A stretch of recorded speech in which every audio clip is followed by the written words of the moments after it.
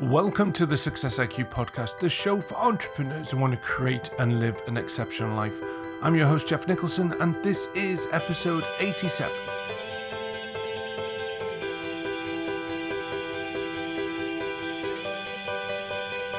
Good morning, good afternoon, and good evening, wherever you are in the world. I truly hope you are having an amazing week. So we have got another great guest from you this week, all the way from Florida, Sarasota to be exact. I love that part of the world and remember having a few holidays there myself. So Jeremiah Smith is the co-founder and CEO of Simple Tiger, a boutique digital marketing agency that specializes in SEO for entrepreneurs. For 11 years, Jeremiah has helped companies like Segment.com, Shopify, NBC, MTV, and Sports Illustrated see significant gains in their search engine results, organic traffic, and revenue.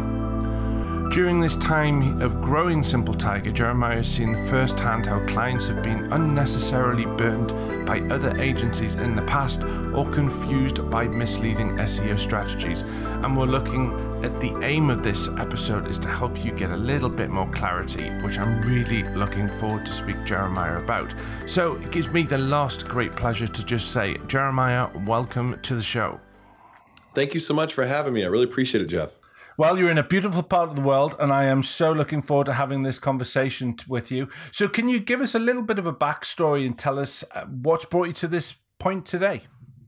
Sure. Yeah. So let's see. I got into search engine optimization about 12 years ago, and I got into it as a complete accident. I was originally building websites for clients, and one of the clients I built a website for asked me if I could get it to show up in Google.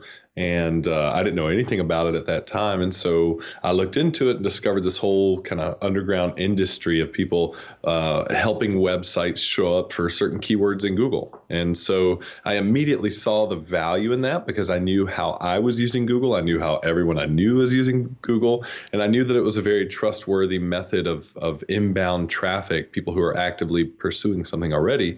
And so I decided to start practicing it. So I helped one of my clients who I built their website for them. I told them, look, I'll do this for you for free because I'm going to be teaching myself. The caveat there is I'm teaching myself. I don't know how to do this yet, but I'm a very sharp guy, very fast learner. If you're willing to let me do it for free, I'm willing to do it for you. And if you get really successful, here's to you. And so I was lucky enough they let me do it, and they let me have full control over the website and do SEO all I wanted. And in the span of about 6 months, I added about $2 million in additional revenue to their business from SEO, and I was completely sold. So that started my whole foray into search engine optimization. Wow.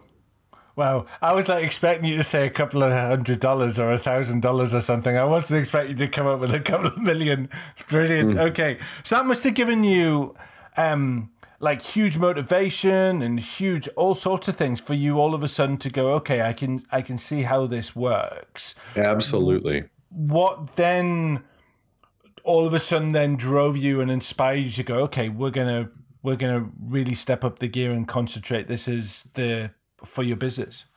Yeah. So for my business at the time, I was making compared to what I made doing SEO later, I was making peanuts building websites. And so when I saw what kind of value I was able to establish for a client, I quickly realized that someone would pay me 10% of that to do it for them. And I would be very happy with that. And so I quickly decided to update my resume and everything. Of course, I'm going to continue trying to do this as a contractor and everything, but I knew right away that even though I taught myself how to do this, I really wanted to get my feet wet with some big guys. I really wanted to play around with this industry and work with some bigger companies. And so I updated my resume and I got a job at a big ad agency in Atlanta where I lived at the time. And working with that ad agency, I was able to work with a whole lot of really large brands and continue doing SEO, but doing it the way a big agency does and see how agencies work and operate. And that was extremely valuable to me, see how a company like that works. Yeah, I can imagine. So when because one of the things that keeps coming around, so in order for me to get clarity as well, people talk about content marketing, they talk about SEO, they talk about backlinking, they talk about all sorts of things. Are they all one and the same thing, or are they all different things linked to the same goal? So SEO is the redheaded stepchild of marketing. Really. Okay. It is not like an ad agency. It's not like buying media. It is not like joint venture agreements to promote products. It is not like PR. It is not like content marketing. It is not like any of those things. However, it is heavily impacted by all of those things I just named, and you can utilize all of those things to get different types of results out of SEO. SEO is ultimately, if I'm being very honest and open about it, SEO is ultimately reverse engineering the intellectual property of another company so that you can gain value out of it. That other company I'm talking about is Google. We're reverse engineering their intellectual property, and then we're telling you what you need to do in order to work with that intellectual property to gain value. And so keeping that in mind, what that means is that our target is going to move. So there have been times when people said title tags is all you need. There have been times when people said site structure is all you need, or content is king, or links are all you need. Nowadays, it's user engagement and getting people to actually engage on your website. And tomorrow, it's probably going to be something else. I don't know. There was a time when it was all social media, and that's kind of changed a little bit. There are even times when ads really spike your effectiveness in SEO. So all these things kind of cycle in and out as being valuable, but I can give you kind of the core structure of SEO to give you a good, broad understanding of SEO and what will likely always be important insofar as looking at search engines and how we optimize them. That core structure is really the way we look at it, and as our service performs, we break it down into pretty much three major categories. We look at technical, we look at content, and we look at off-site factors. Technical looks at on-site factors that have everything to do with the structure and the code of your website, how it's built and how it operates. Think of a library full of information. The content in that library is what you're going after, which is the second subject that I mentioned there. The content is what you're looking for, but you can't find that content without some kind of a navigable system.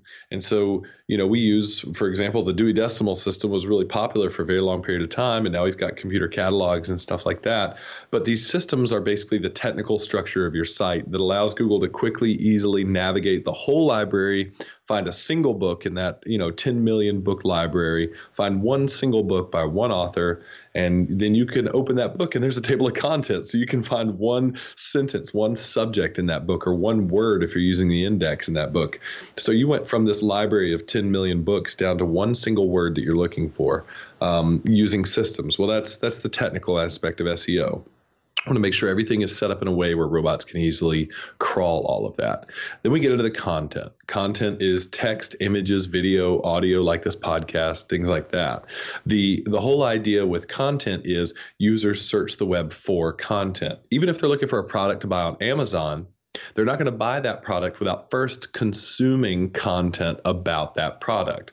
The content might be product images. The content might be product description, sizes and dimensions of the product, reviews on the product, pricing on the product, comparisons between that and other products. That's all content. So people are going to look for that content next, and they want to get their answers met by that content.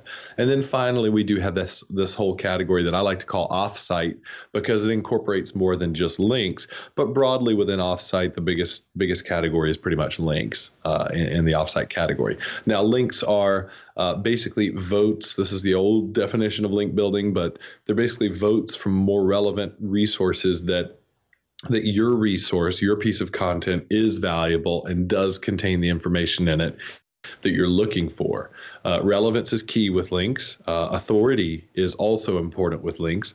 Authority comes from establishing links to that resource itself. So if someone is linking to you, the PageRank algorithm goes that if someone is linking to you, in order for that link to be of any value, several people in relevant industries or on relevant sites with authority on their own need to be linking to them. in order for their link to you to actually matter, and so on and so forth. And so there is this kind of algorithmic effect that takes place with the way people link to each other and adding value there. So that's really SEO in a nutshell. And like I said, the target's always moving. So more things are moving to the top of the stack of what's most important. For a long time, link building has been the most important thing. For easily over a decade, building good quality links has been the most important thing. Lately, SEMrush just put out a report that showed that user engagement on your site is actually beginning to trump link building and link effects and having good quality links on your site. So if you get a bunch of good links pointing to your site, but then when people get there, they're having a difficult time navigating it or using it or engaging with it, it's going to hurt you actually in the rankings.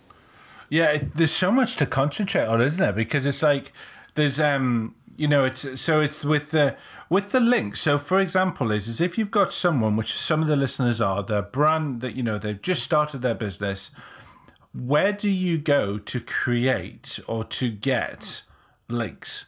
Is there, because obviously you don't want to go to sites which are going to damage you, because that's probably the last thing you want to do. And I know there's people, there's companies out there that'll go, I'll get you 1,000 links to your website. The chances are Google are just going to go, well, we just don't like your website because of that, or whatever it's going to be.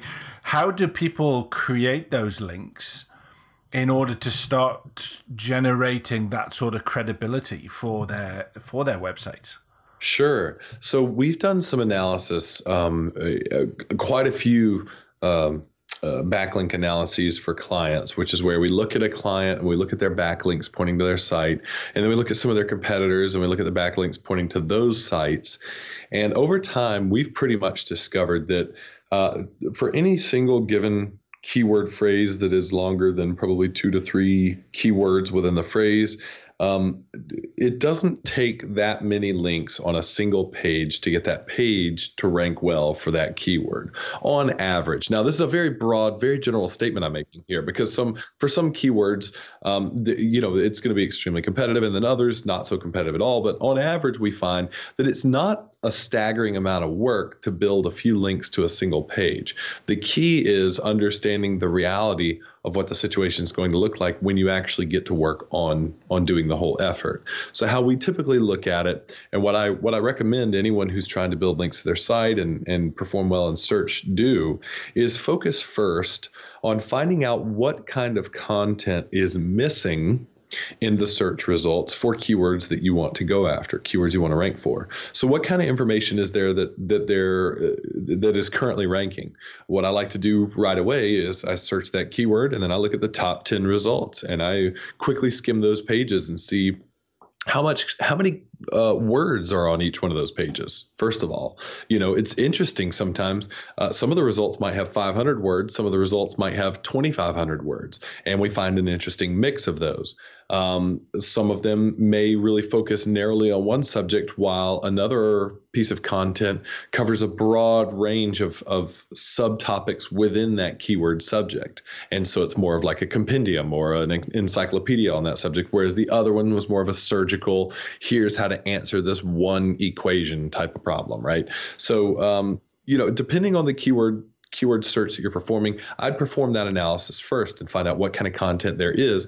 And then if you're smart about your industry, if you know your industry really well, you might be able to quickly say, it doesn't seem like anybody's covering this and this point. Or maybe they're covering them, but not as well as I'd like to, or they're not using the metaphors I want, or they're not going into stories that I'd like to cover.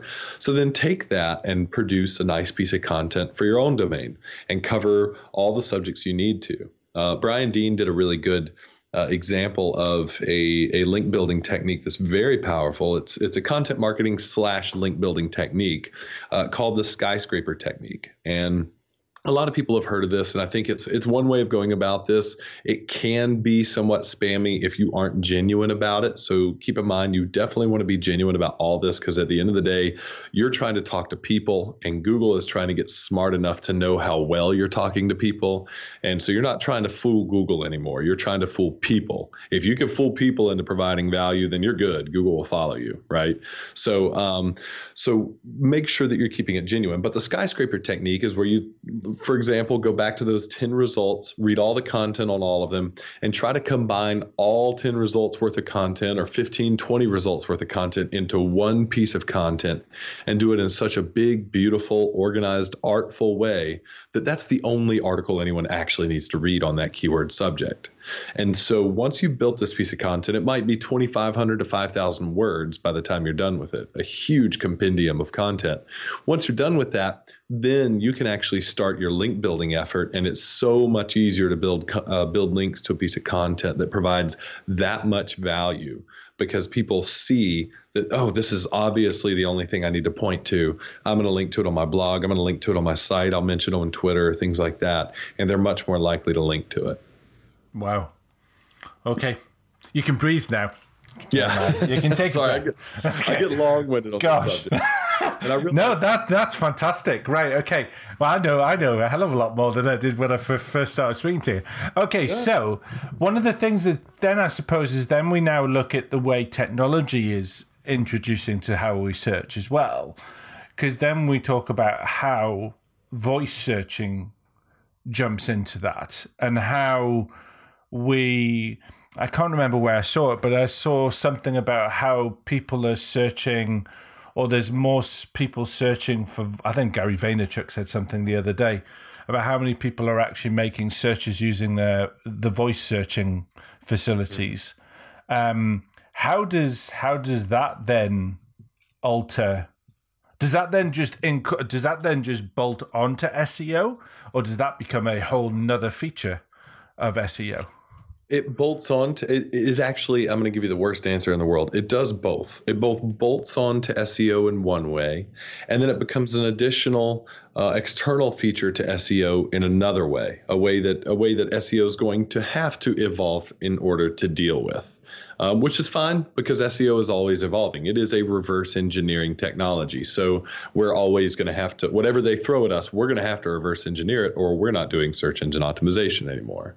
So what I think about the advent of voice search really is, if we think about inputs as a user, when I go to a search bar and I type into a search bar a question, I'm doing that on a keyboard, and I'm using a monitor to verify that what I'm searching for is what I'm actually looking for. What I type in is actually generating the search result that I want.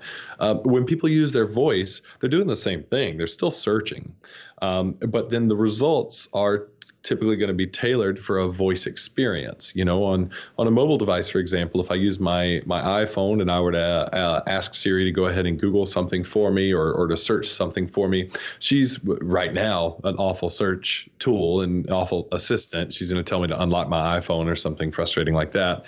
And then she's going to give me these results, and they're going to be semi-relevant to what I'm looking for. But really what I'm getting at is that it's just a way of inputting my search, and then she's going to come back with a list of results. Now, if you're a Samsung device or some kind of Google phone, your results are going to be much more clean when you're searching Google, because they built it for that environment. But again, people who are using voice search are really searching for a certain type of result. Very rarely are they going to be searching for what is the best way for me to analyze my gross profit margins for my marketing agency. I'm not going to do that via voice search, or the people that do that are going to be very rare. The ones who really want to know are, hey, what was the score to the Golden State Warriors game last night? So there's no commercial value to that question, except for maybe the NBA, maybe ESPN, sites like that. And so those sites have to get on board with providing rich data, such as the score to the game, and having it wrapped in some kind of schema markup so that Google can quickly deduce that was the actual score to the game, and then come back to you and say the score was 97-28 or whatever, So we have to keep in mind the commercial intent behind the voice search keywords, and how much value that actually is to businesses. If people are saying, what is the square root of 144, or how many cups are in a gallon, or something like that, there's very little commercial intent to those kind of keywords. So the value there is not lost on people who are doing SEO. But then I suppose you've also got, like in the press recently, the way, well, certainly the one that's been advertised the most is like Alexa, where it's kind of like listening in the background, like the sneaky cousin. And then the next thing you know is those ads are appearing. I think the one that I read was all of a sudden phone calls had been made and messages had been sent without any question because Alexa had just been listening to the whole thing or whatever. But and there's been people who had been saying that, you know, conversations have been had about wanting certain items, and the next thing they knew on their Amazon wall, those items just happened to have shown up. So I suppose there's those. So when you go back to saying those gross margin things, there's a possibility that those silent listening things could in some way be used to benefit us, but not necessarily in an active search, but in a more passive search, couldn't they? Sure. I don't doubt the possibility of that for a single second. I do think, I do feel pretty strongly that companies like Amazon are probably going to be cautious and careful, or probably should be cautious and careful about their privacy standards and when they're listening and when they're not. I know that, you know, I've got several Alexa devices around my home, and I'm pretty sure, pretty confident and comfortable with the fact that she only does things I ask her to when I use the wake word. But I'm not an idiot to think for a second that that she might be listening, that Amazon might be listening when I'm not using the wake word and just not letting me know. There's an interesting dichotomy here of when people, and we're getting a little into philosophy, but where people give up some freedom in exchange for some convenience. And that's just a kind of a part of that. There has to be a balance, doesn't it? Yeah. And I think a lot of people have different lines where they'd be willing to draw the line and say, I actually don't mind Alexa listening all day, so long as she turns the lights on and off or adjusts my AC when I tell her to. You know, but I think in relation to this conversation, you bring up a really good subject. Amazon is, all right, so when we're talking about competitors to Google, for a very long time, that was Yahoo and that was Bing, Microsoft, or MSN prior to that. And for a long time, those were the search engines that competed with Google, and they've kind of gone by the wayside in regards to user engagement and involvement, to where we don't look at them as much as competitors anymore. Nowadays, we look at Amazon as a direct competitor to Google, because Amazon, Jeff Bezos understands the value of being squarely focused on transactional search, which is very powerful. He knows that people search something with a strong transactional intent, and he wants to own that search volume. And so that's what he's trying to steal from Google right now. And Amazon's doing a very good job of that. Alexa is a great example of an interface tool to do that. Hi guys, so just before we jump over to the second part of the show, I wanted to let you know that Success IQ Alliance, my membership program, will be entering its pilot phase shortly, and I'm looking for a group of people that would like to join me during this phase at the very beginning of the whole process. If you're interested and would like to find out more information, then please email me at info@jeffnicholson.co.uk. Places are limited, but it would be lovely to see you there. Speak soon, wishing you the greatest success, and have an awesome week. So this is an opportunity where I'm going to put you on the hot seat, ask you a set of questions I ask every guest who appears on the show. And the first question is, how much time a week do you spend on self-development? I love that question a lot. I think I spend a significant portion compared to a lot of people. And I'm not bragging. It's not necessarily a point of pride for me. It's actually a point of probably obsessive compulsiveness. But I do spend quite a bit of time per week on self-development. I'm currently or recently I've been playing with intermittent fasting quite a bit, and something I've been doing with that is really focusing on taking in green juice, juice full of vitamins and minerals, and then some kind of really good cold brew coffee every day just to get my day started. And that was a thing that I did for a little while for self-development. Find a lot of joy in that. Lately, I've been really working a lot on understanding a lot of financial components to growing and scaling an agency so that I can build stronger roadmaps, better timelines and everything for our agency, things like that. And then also I'm deeply involved in my church. And so I get a lot of self-development work done there just by participating with other people like myself who, as we say, iron sharpens iron. And so being around that actually helps a lot. So I'd say a good probably quarter of my awake time is spent on some form of self-development every week. Yeah, I like that because I know I did juicing for 90 days. Awesome.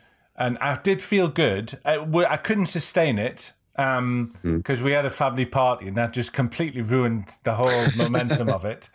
Sure. But I did notice that a lot of stuff disappeared, but a lot of health issues disappeared. Right. And as soon as I went back to normal eating, they came back, which is really interesting. And one of the ones I'm experimenting with at the minute is, I don't know whether I'm sure you will have it in the US. It's called Huel. It's a food replacement. So I can't stand meal planning. It just screws everything up. I just want to eat and go. I can't be bothered with planning food. It's not exactly the greatest thing when you're in a board meeting and you're there with a shake or something like that. But I'm experimenting that for the next couple of months, and I love that. So we'll see how that works. But I think that part of that, I class that as part of my development. So it's just to see, not just the head, but it's the sort of the spirit, mind, and body kind of like thing. Absolutely. So that's a cool thing. So I like that. Okay, question number 2: what is your favorite personal development book and why? Favorite personal development book ever, hands down, I would say Awaken the Giant Within by Anthony Robbins or Tony Robbins. Awaken the Giant Within was fantastic. My father recommended that to me when I was younger, and I just took it, put it on my shelf because it was way too thick of a book, and it was at an age where I didn't care about that kind of thing.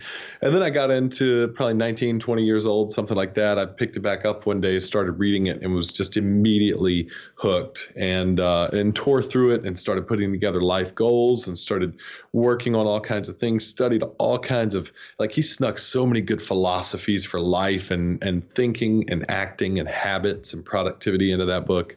And it really helped me a lot. A second, I know you only asked for one, but a second would probably be the most common answer you likely get, which is the 4-Hour Work Week. That one really helped me a lot as well. It was so good. So. Have you read his new ones, The Tool of Titans and what's the other one? Tribe of Mentors. It's so funny. I think so. I've read everything except for the latest one, The Tools of Titans, but I have it. I have it sitting on my shelf at home. I bought it for notoriety. I know I will eventually read it.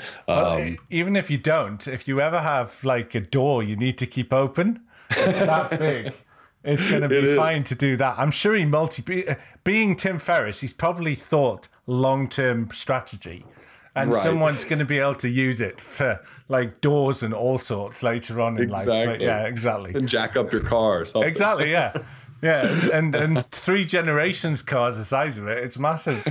Okay, next question is, what is your favorite app? My favorite app.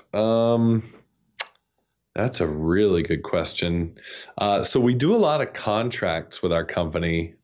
We send and sign a whole lot of proposals and contracts, and we've been using PandaDoc like crazy for a while now. I am not an affiliate. I do not get paid to promote them. They are not a client of ours. I want them to be a client of ours. So if anyone there is listening, let me know.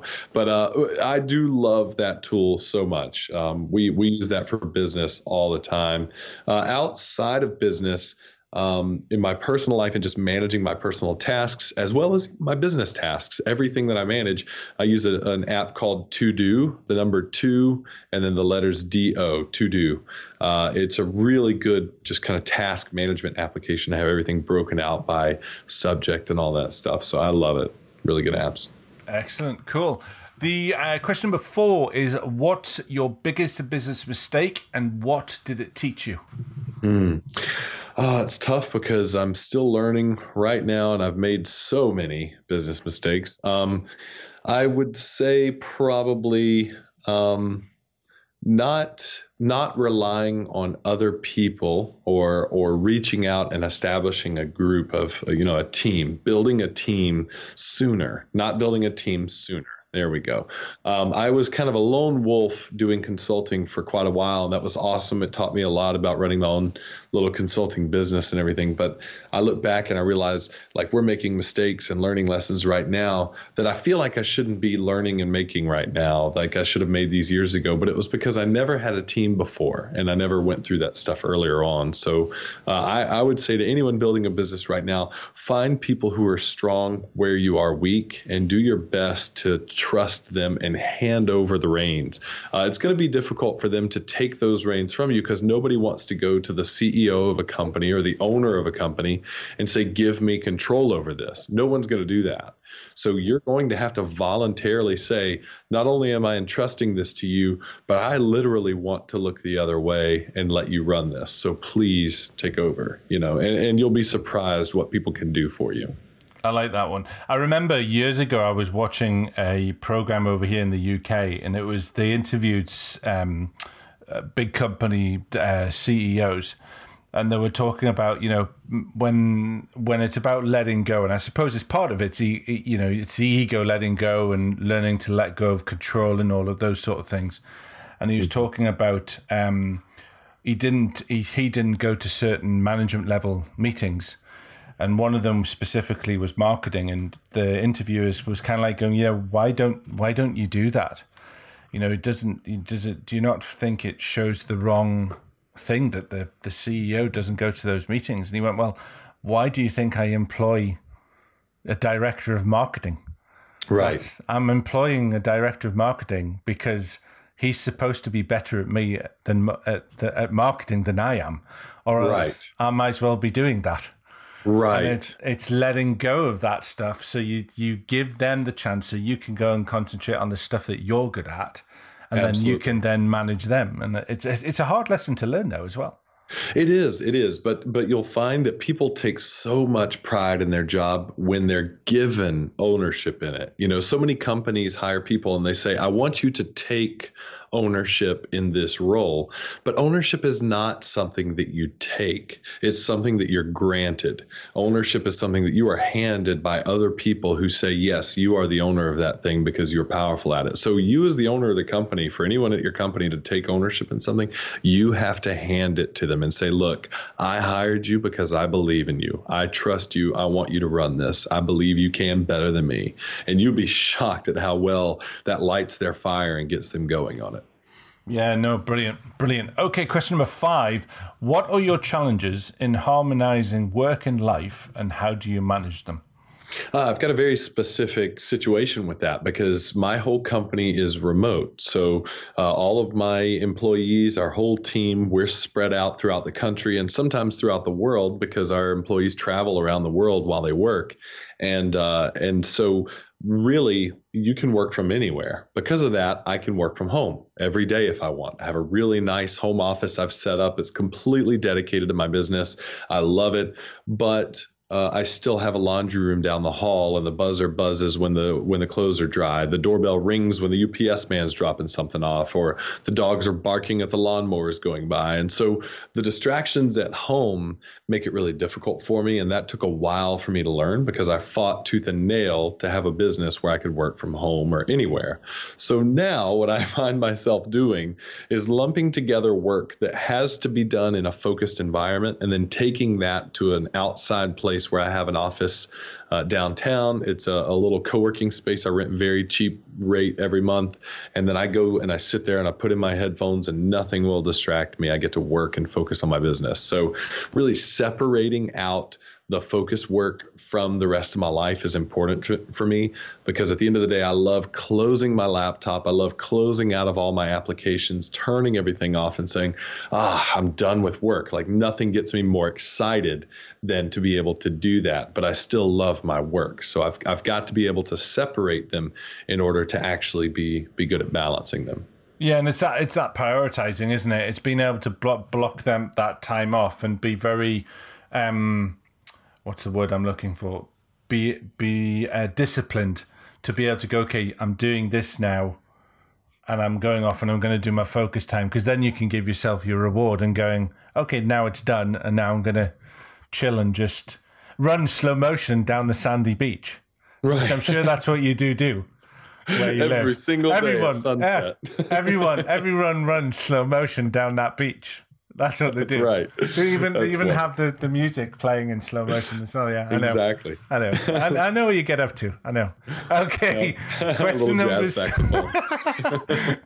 number 6 is: what advice would you give an entrepreneur that you wish you had known starting out? Oh man. Study some financial intelligence. There's a book called Financial Intelligence for Entrepreneurs. Very, very useful book. That's a fantastic book. And I say that knowing at the back of my mind that not everyone is going to have a weakness in financial structures and things like that, like I did. I came into the fold with very poor understanding of finance and economics and things like that, and have kind of had to learn through the trial by fire how all that works. But that's one thing I would do. I say that secondary to the thing I already said earlier, which is lean on other people and trust in other people. So for me, I do have a financial team of people around me. I am running this ship from the helm, but I have a team of financial people around me that I reach out to and I lean on for financial advice all the time. Am I thinking through this pricing properly? Am I looking at gross profit margins accurately? Do I know what this means? And how do I assess value to a client so that I can be sure that we're delivering on value instead of just on hours we're working, things like that. So leaning on other people is critical for that. But also I think just understanding financial intelligence is critical as a young entrepreneur. Yeah, brilliant. Absolutely. Okay, question number 7. What is your definition of success? That's a funny question for me because I got really used to failure at a very young age. I did really poorly in school, and it was a very painful experience for me. I can laugh about a lot of things that happened a long time ago. I can't really laugh about that because I know other people are going through it right now, and I don't want that to be the case. It was painful for me. But looking back, what I learned over time is now my business either makes money or we learn lessons. Those are the two outcomes. We make money or we learn lessons. Now, it hurts when we don't make money. It hurts when we learn lessons. But it also hurts sometimes when we make money, but we didn't learn a lesson. And so what's funny is even when we fail at making money, we're successful at learning a lesson. And I had a call with one of our employees today about a situation where we are failing in one little instance and we aren't learning a lesson about it. And that frustrates me. And she couldn't agree more. She said, absolutely, we need to have some feedback loop about that so that we can at least figure out why the failure happened. Even if we couldn't have done anything about it in the first place, it's good to know that we couldn't have done anything about it so we don't keep going back there. And so I think my definition of success is funny. It is not necessarily making money. It is having the outcome you desired or learning if you didn't. So that's really my definition of success. Fantastic. One of the reasons why I ask this is because I always find through my experience over the last 10 years of doing this is the people that are pursuing someone else's version, majority of the time, not every time, but the majority of the time, they're stressed out and they're unhappy. Because they're doing something that they're not doing it because they want to. They're doing it because of someone else. So it's if they're doing a career that mum and dad have said that's what they have to do, quite often is they're not really satisfied with what they're doing or whatever else. If they are pursuing to make money because they want the fast cars on the drive or anything, but that's because they want to satisfy or please their partner, and actually they would much prefer the easier life, they're not happy because they're doing it for someone else. And the reason why I ask that is because generally the people that I've met, when they know as best they can, because I think success, it means something different to every single person. That's why I asked the question. And I think is when they can identify what success means, or they can at least identify that it is something different and they are pursuing that, then actually they're moving in the right direction. They know, they understand that it's not, oh, well, I'm after what so-and-so's got, because the grass will always be greener on the other side. Right. And that sort of thing. So the reason why I asked that is because it's very interesting. Yours is the 90th episode. It's really interesting how many people not one really is ever the some of the things that they may say may sound the same, but actually how they got there are very, very different. Totally. So and that's what I love about that question. And it's, as you said, it's not about, it's for many, many people, it's not about the money. Because when you ask about, well, if you have the money, what does that give you? Then they'll go, oh, well, that gives me that. And let's go, no, okay, so now we're actually getting why you want to be successful and what success means. Money means jack. Money's just a ways to the means to give you a result or a resource to give you something. And that's the reason why I love asking that question. And it's one of the reasons why the podcast, and for me, it's Success IQ, because it's when you understand why you are pursuing success, whatever that means to you or the audience or whatever else, then you're on the right road. Yes, I couldn't agree with you more. You hit on a lot of really good subjects there. I think I would actually like to kind of redefine my take on success based on something that you said there, and it jogging a memory that I had a really good conversation with someone about how, you mentioned that money is a means to an end there. I couldn't agree more. And people get so drawn to the means that they don't think about the end, and that the end may not require the means be money, actually.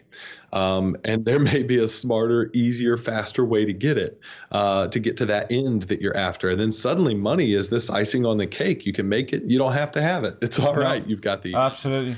Well, I think as well is if you stop and think, and the reason why I got, the whole reason I got into this industry that I do now is because I literally thought that my life was over.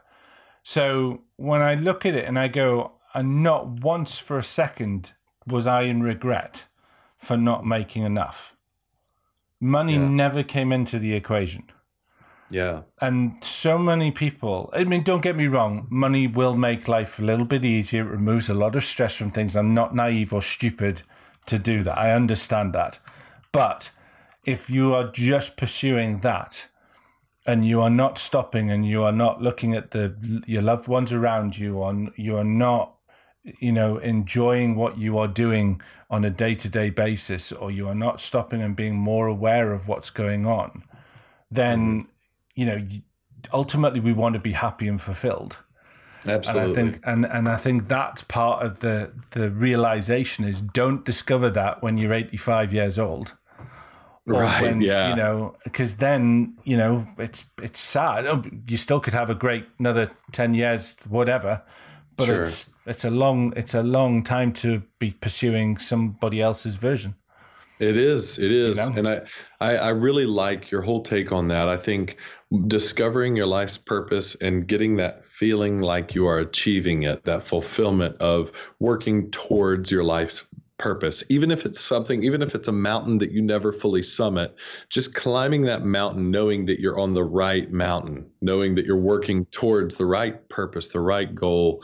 I think that is a form of success. My dad has this deep adoration for fishing, and I can't tell you how many times he has walked out of the ocean because he likes fishing up to his chest deep in the water out of the ocean. I can't tell you how many times he has walked out of the ocean without a catch and a big grin on his face, just had the best time fishing all day. He enjoys fishing. He doesn't need to catch fish, and I love that about him. That's one of those things that he's a success in my mind because of that. Absolutely. Okay, number 8 is, do you have any type of morning routine that helps you really get prepped for the day ahead?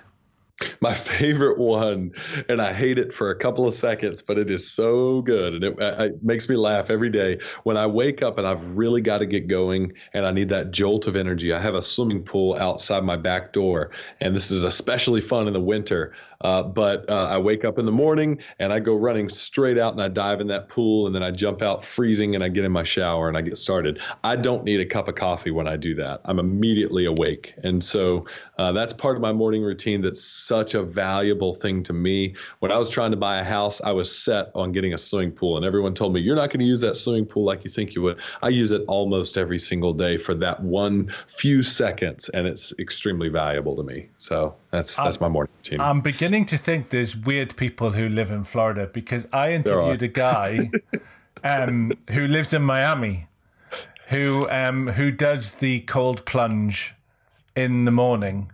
There's something to it, Jeff. Well, yeah, because Tony Robbins does it. There's a thing on Netflix. I can't remember. I'm Not Your Guru, I think it is, which is a really good program. And he does this submerge in ice cold water, or it looks bloody cold, whatever it is. Yes. But it's and I think it is supposed to vitalize you. I have a glass of cold water. I don't know if that counts. But, I'll use that one. But yeah, so, but then again, if I live where you did, I mean, I just have to go outside. It's that cold every day. So, I mean, it's, it's just one of those things. Right. It's just one of those things.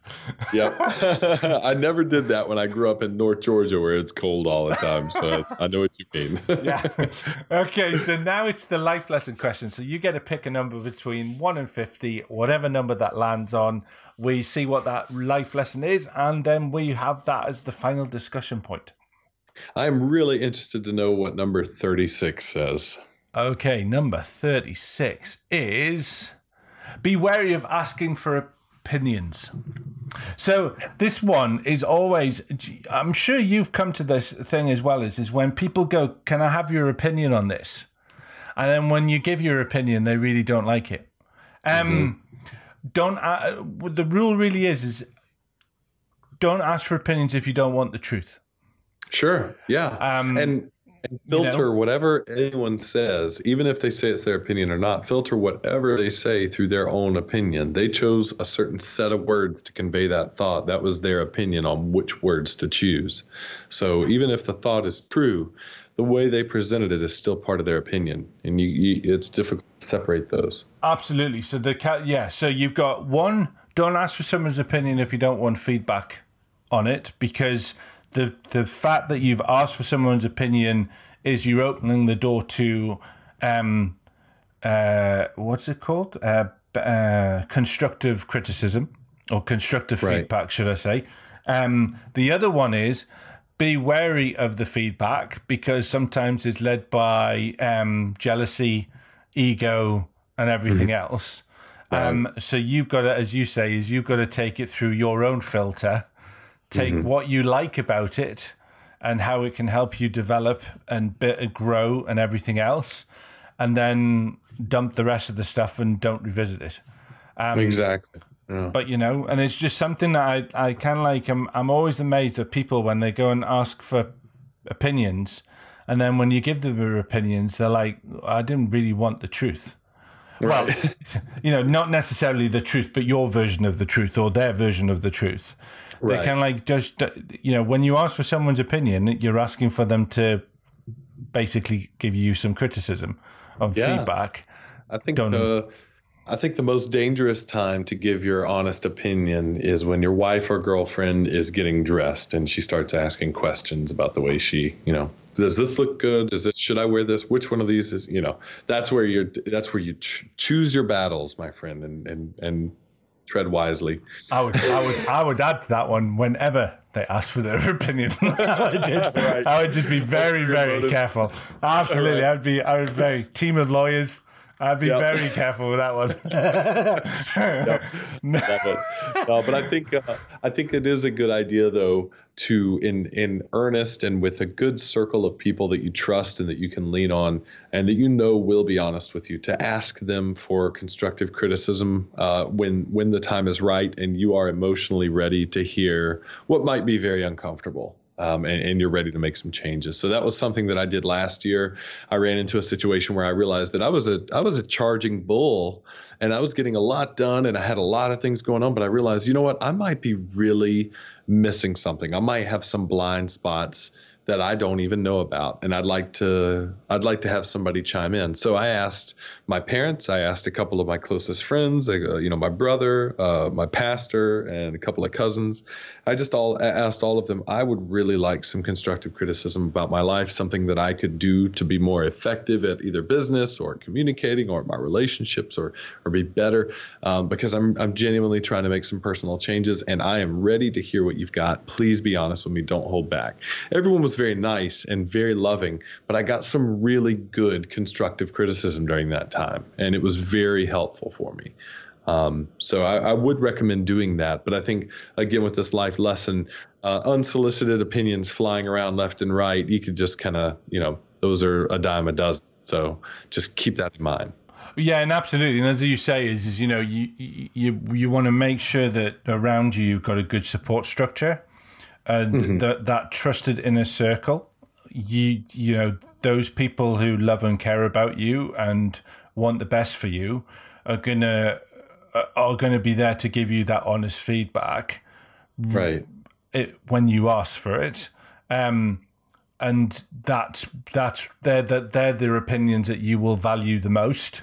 And they're the ones that as you did, and I'm the same with my mastermind group. I'm the same with my wife and my kids. If there's something I'm thinking of doing, if there's a business challenge or something, I'll go to my mastermind groups and go, look, this is what I'm thinking. What do you think? And sometimes what I hear, it's like, wow, that stung. But I'm grateful that they've said it to them, because I know that they're doing it because they care, not because of anything else. And like when if you've got a new product and you want feedback from it, you launch it to a safe environment first.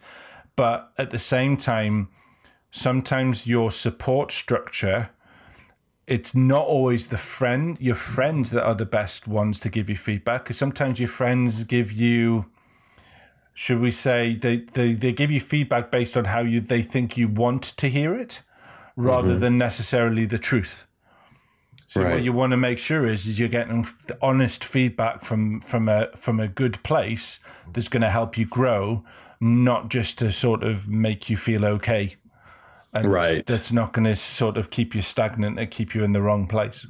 I love the idea of mastermind groups. And I was in one fairly recently that kind of dissolved because we were coming from hours away to try to meet, and it was very difficult. But it was a really good group, because the whole idea was, look, it was first of all, it was a group of men, because we wanted to discuss some very male topics in that group and issues, but it had a lot to do with running our businesses as well. And we were very serious about saying, look, we're going to constructively, openly criticize each other, and it's out of love and a genuine desire to have it done to us as well, so that we can all grow as a group. And so that was some of the most honest communication I've ever had in a group of guys, and it was so helpful for me. I took home a lot of good value from that. So I recommend people get in mastermind groups. Cool. So the floor is now yours, sir, for us to find out more about you. How can we get you on social media? Tell us a little bit more about your business. Please. Just take it away. I wish your name was Sam. That would have been class. Take it away, Jeremiah. Well, thank you so much. I really appreciate it. Yeah. So to find out more about me, you can definitely check out our website, simpletiger.com. That's the name of our agency. And I've got a public profile on there. I've been featured on a lot of podcasts and a lot of articles on Forbes and throughout the web on building our agency and doing SEO and going remote as a business. Our management strategies, using kind of a pretty open management strategy, and then using a results-only work environment, so my team doesn't have schedules, and they don't have to clock in and clock out or anything like that. So it's quite a disruptive model that we put together. It's not always fun and games. It's actually a lot of hard work sometimes. But regardless, we've touched on a bunch of interesting things about how to build an agency. So you can find out more about me on Simple Tiger, as well as Twitter. So twitter.com/Jeremiah C. Smith. I got my whole name on there, so people could steal my identity and everything. But you can follow me on Twitter, learn a little bit more about what I think, and ask me questions. Hit me up directly. And if you're running a business and you need some help with search engine optimization, you'd like to figure out what your ROI could be from an SEO project, you'd like to have us estimate that for you, we've got a calculator and we can put that together. So definitely get in touch with us, and we'd be happy to help you out with it. So that's pretty much all I've got to add. Cool. Jeremiah, it's been an absolute privilege speaking to you, and just want to say finally, just wishing you the greatest success. Thank you so much, Jeff. I really appreciate it. I love this podcast. I love your show, and I'm definitely going to promote it to everyone that I talk to, because I got a lot of people who are following me who are interested to know more about some of the exact same stuff that you're asking a lot of people on your show. So thank you so much for having me. It's been an honor and a pleasure. Hey guys, so first of all, just let me say a massive thank you for joining me today. It's lovely to know you're listening, and I really do appreciate the support. If you'd like to know more about me, my services, and how to connect with me on social media, then please visit www.jeffnicholson.uk. The links are in the show notes below.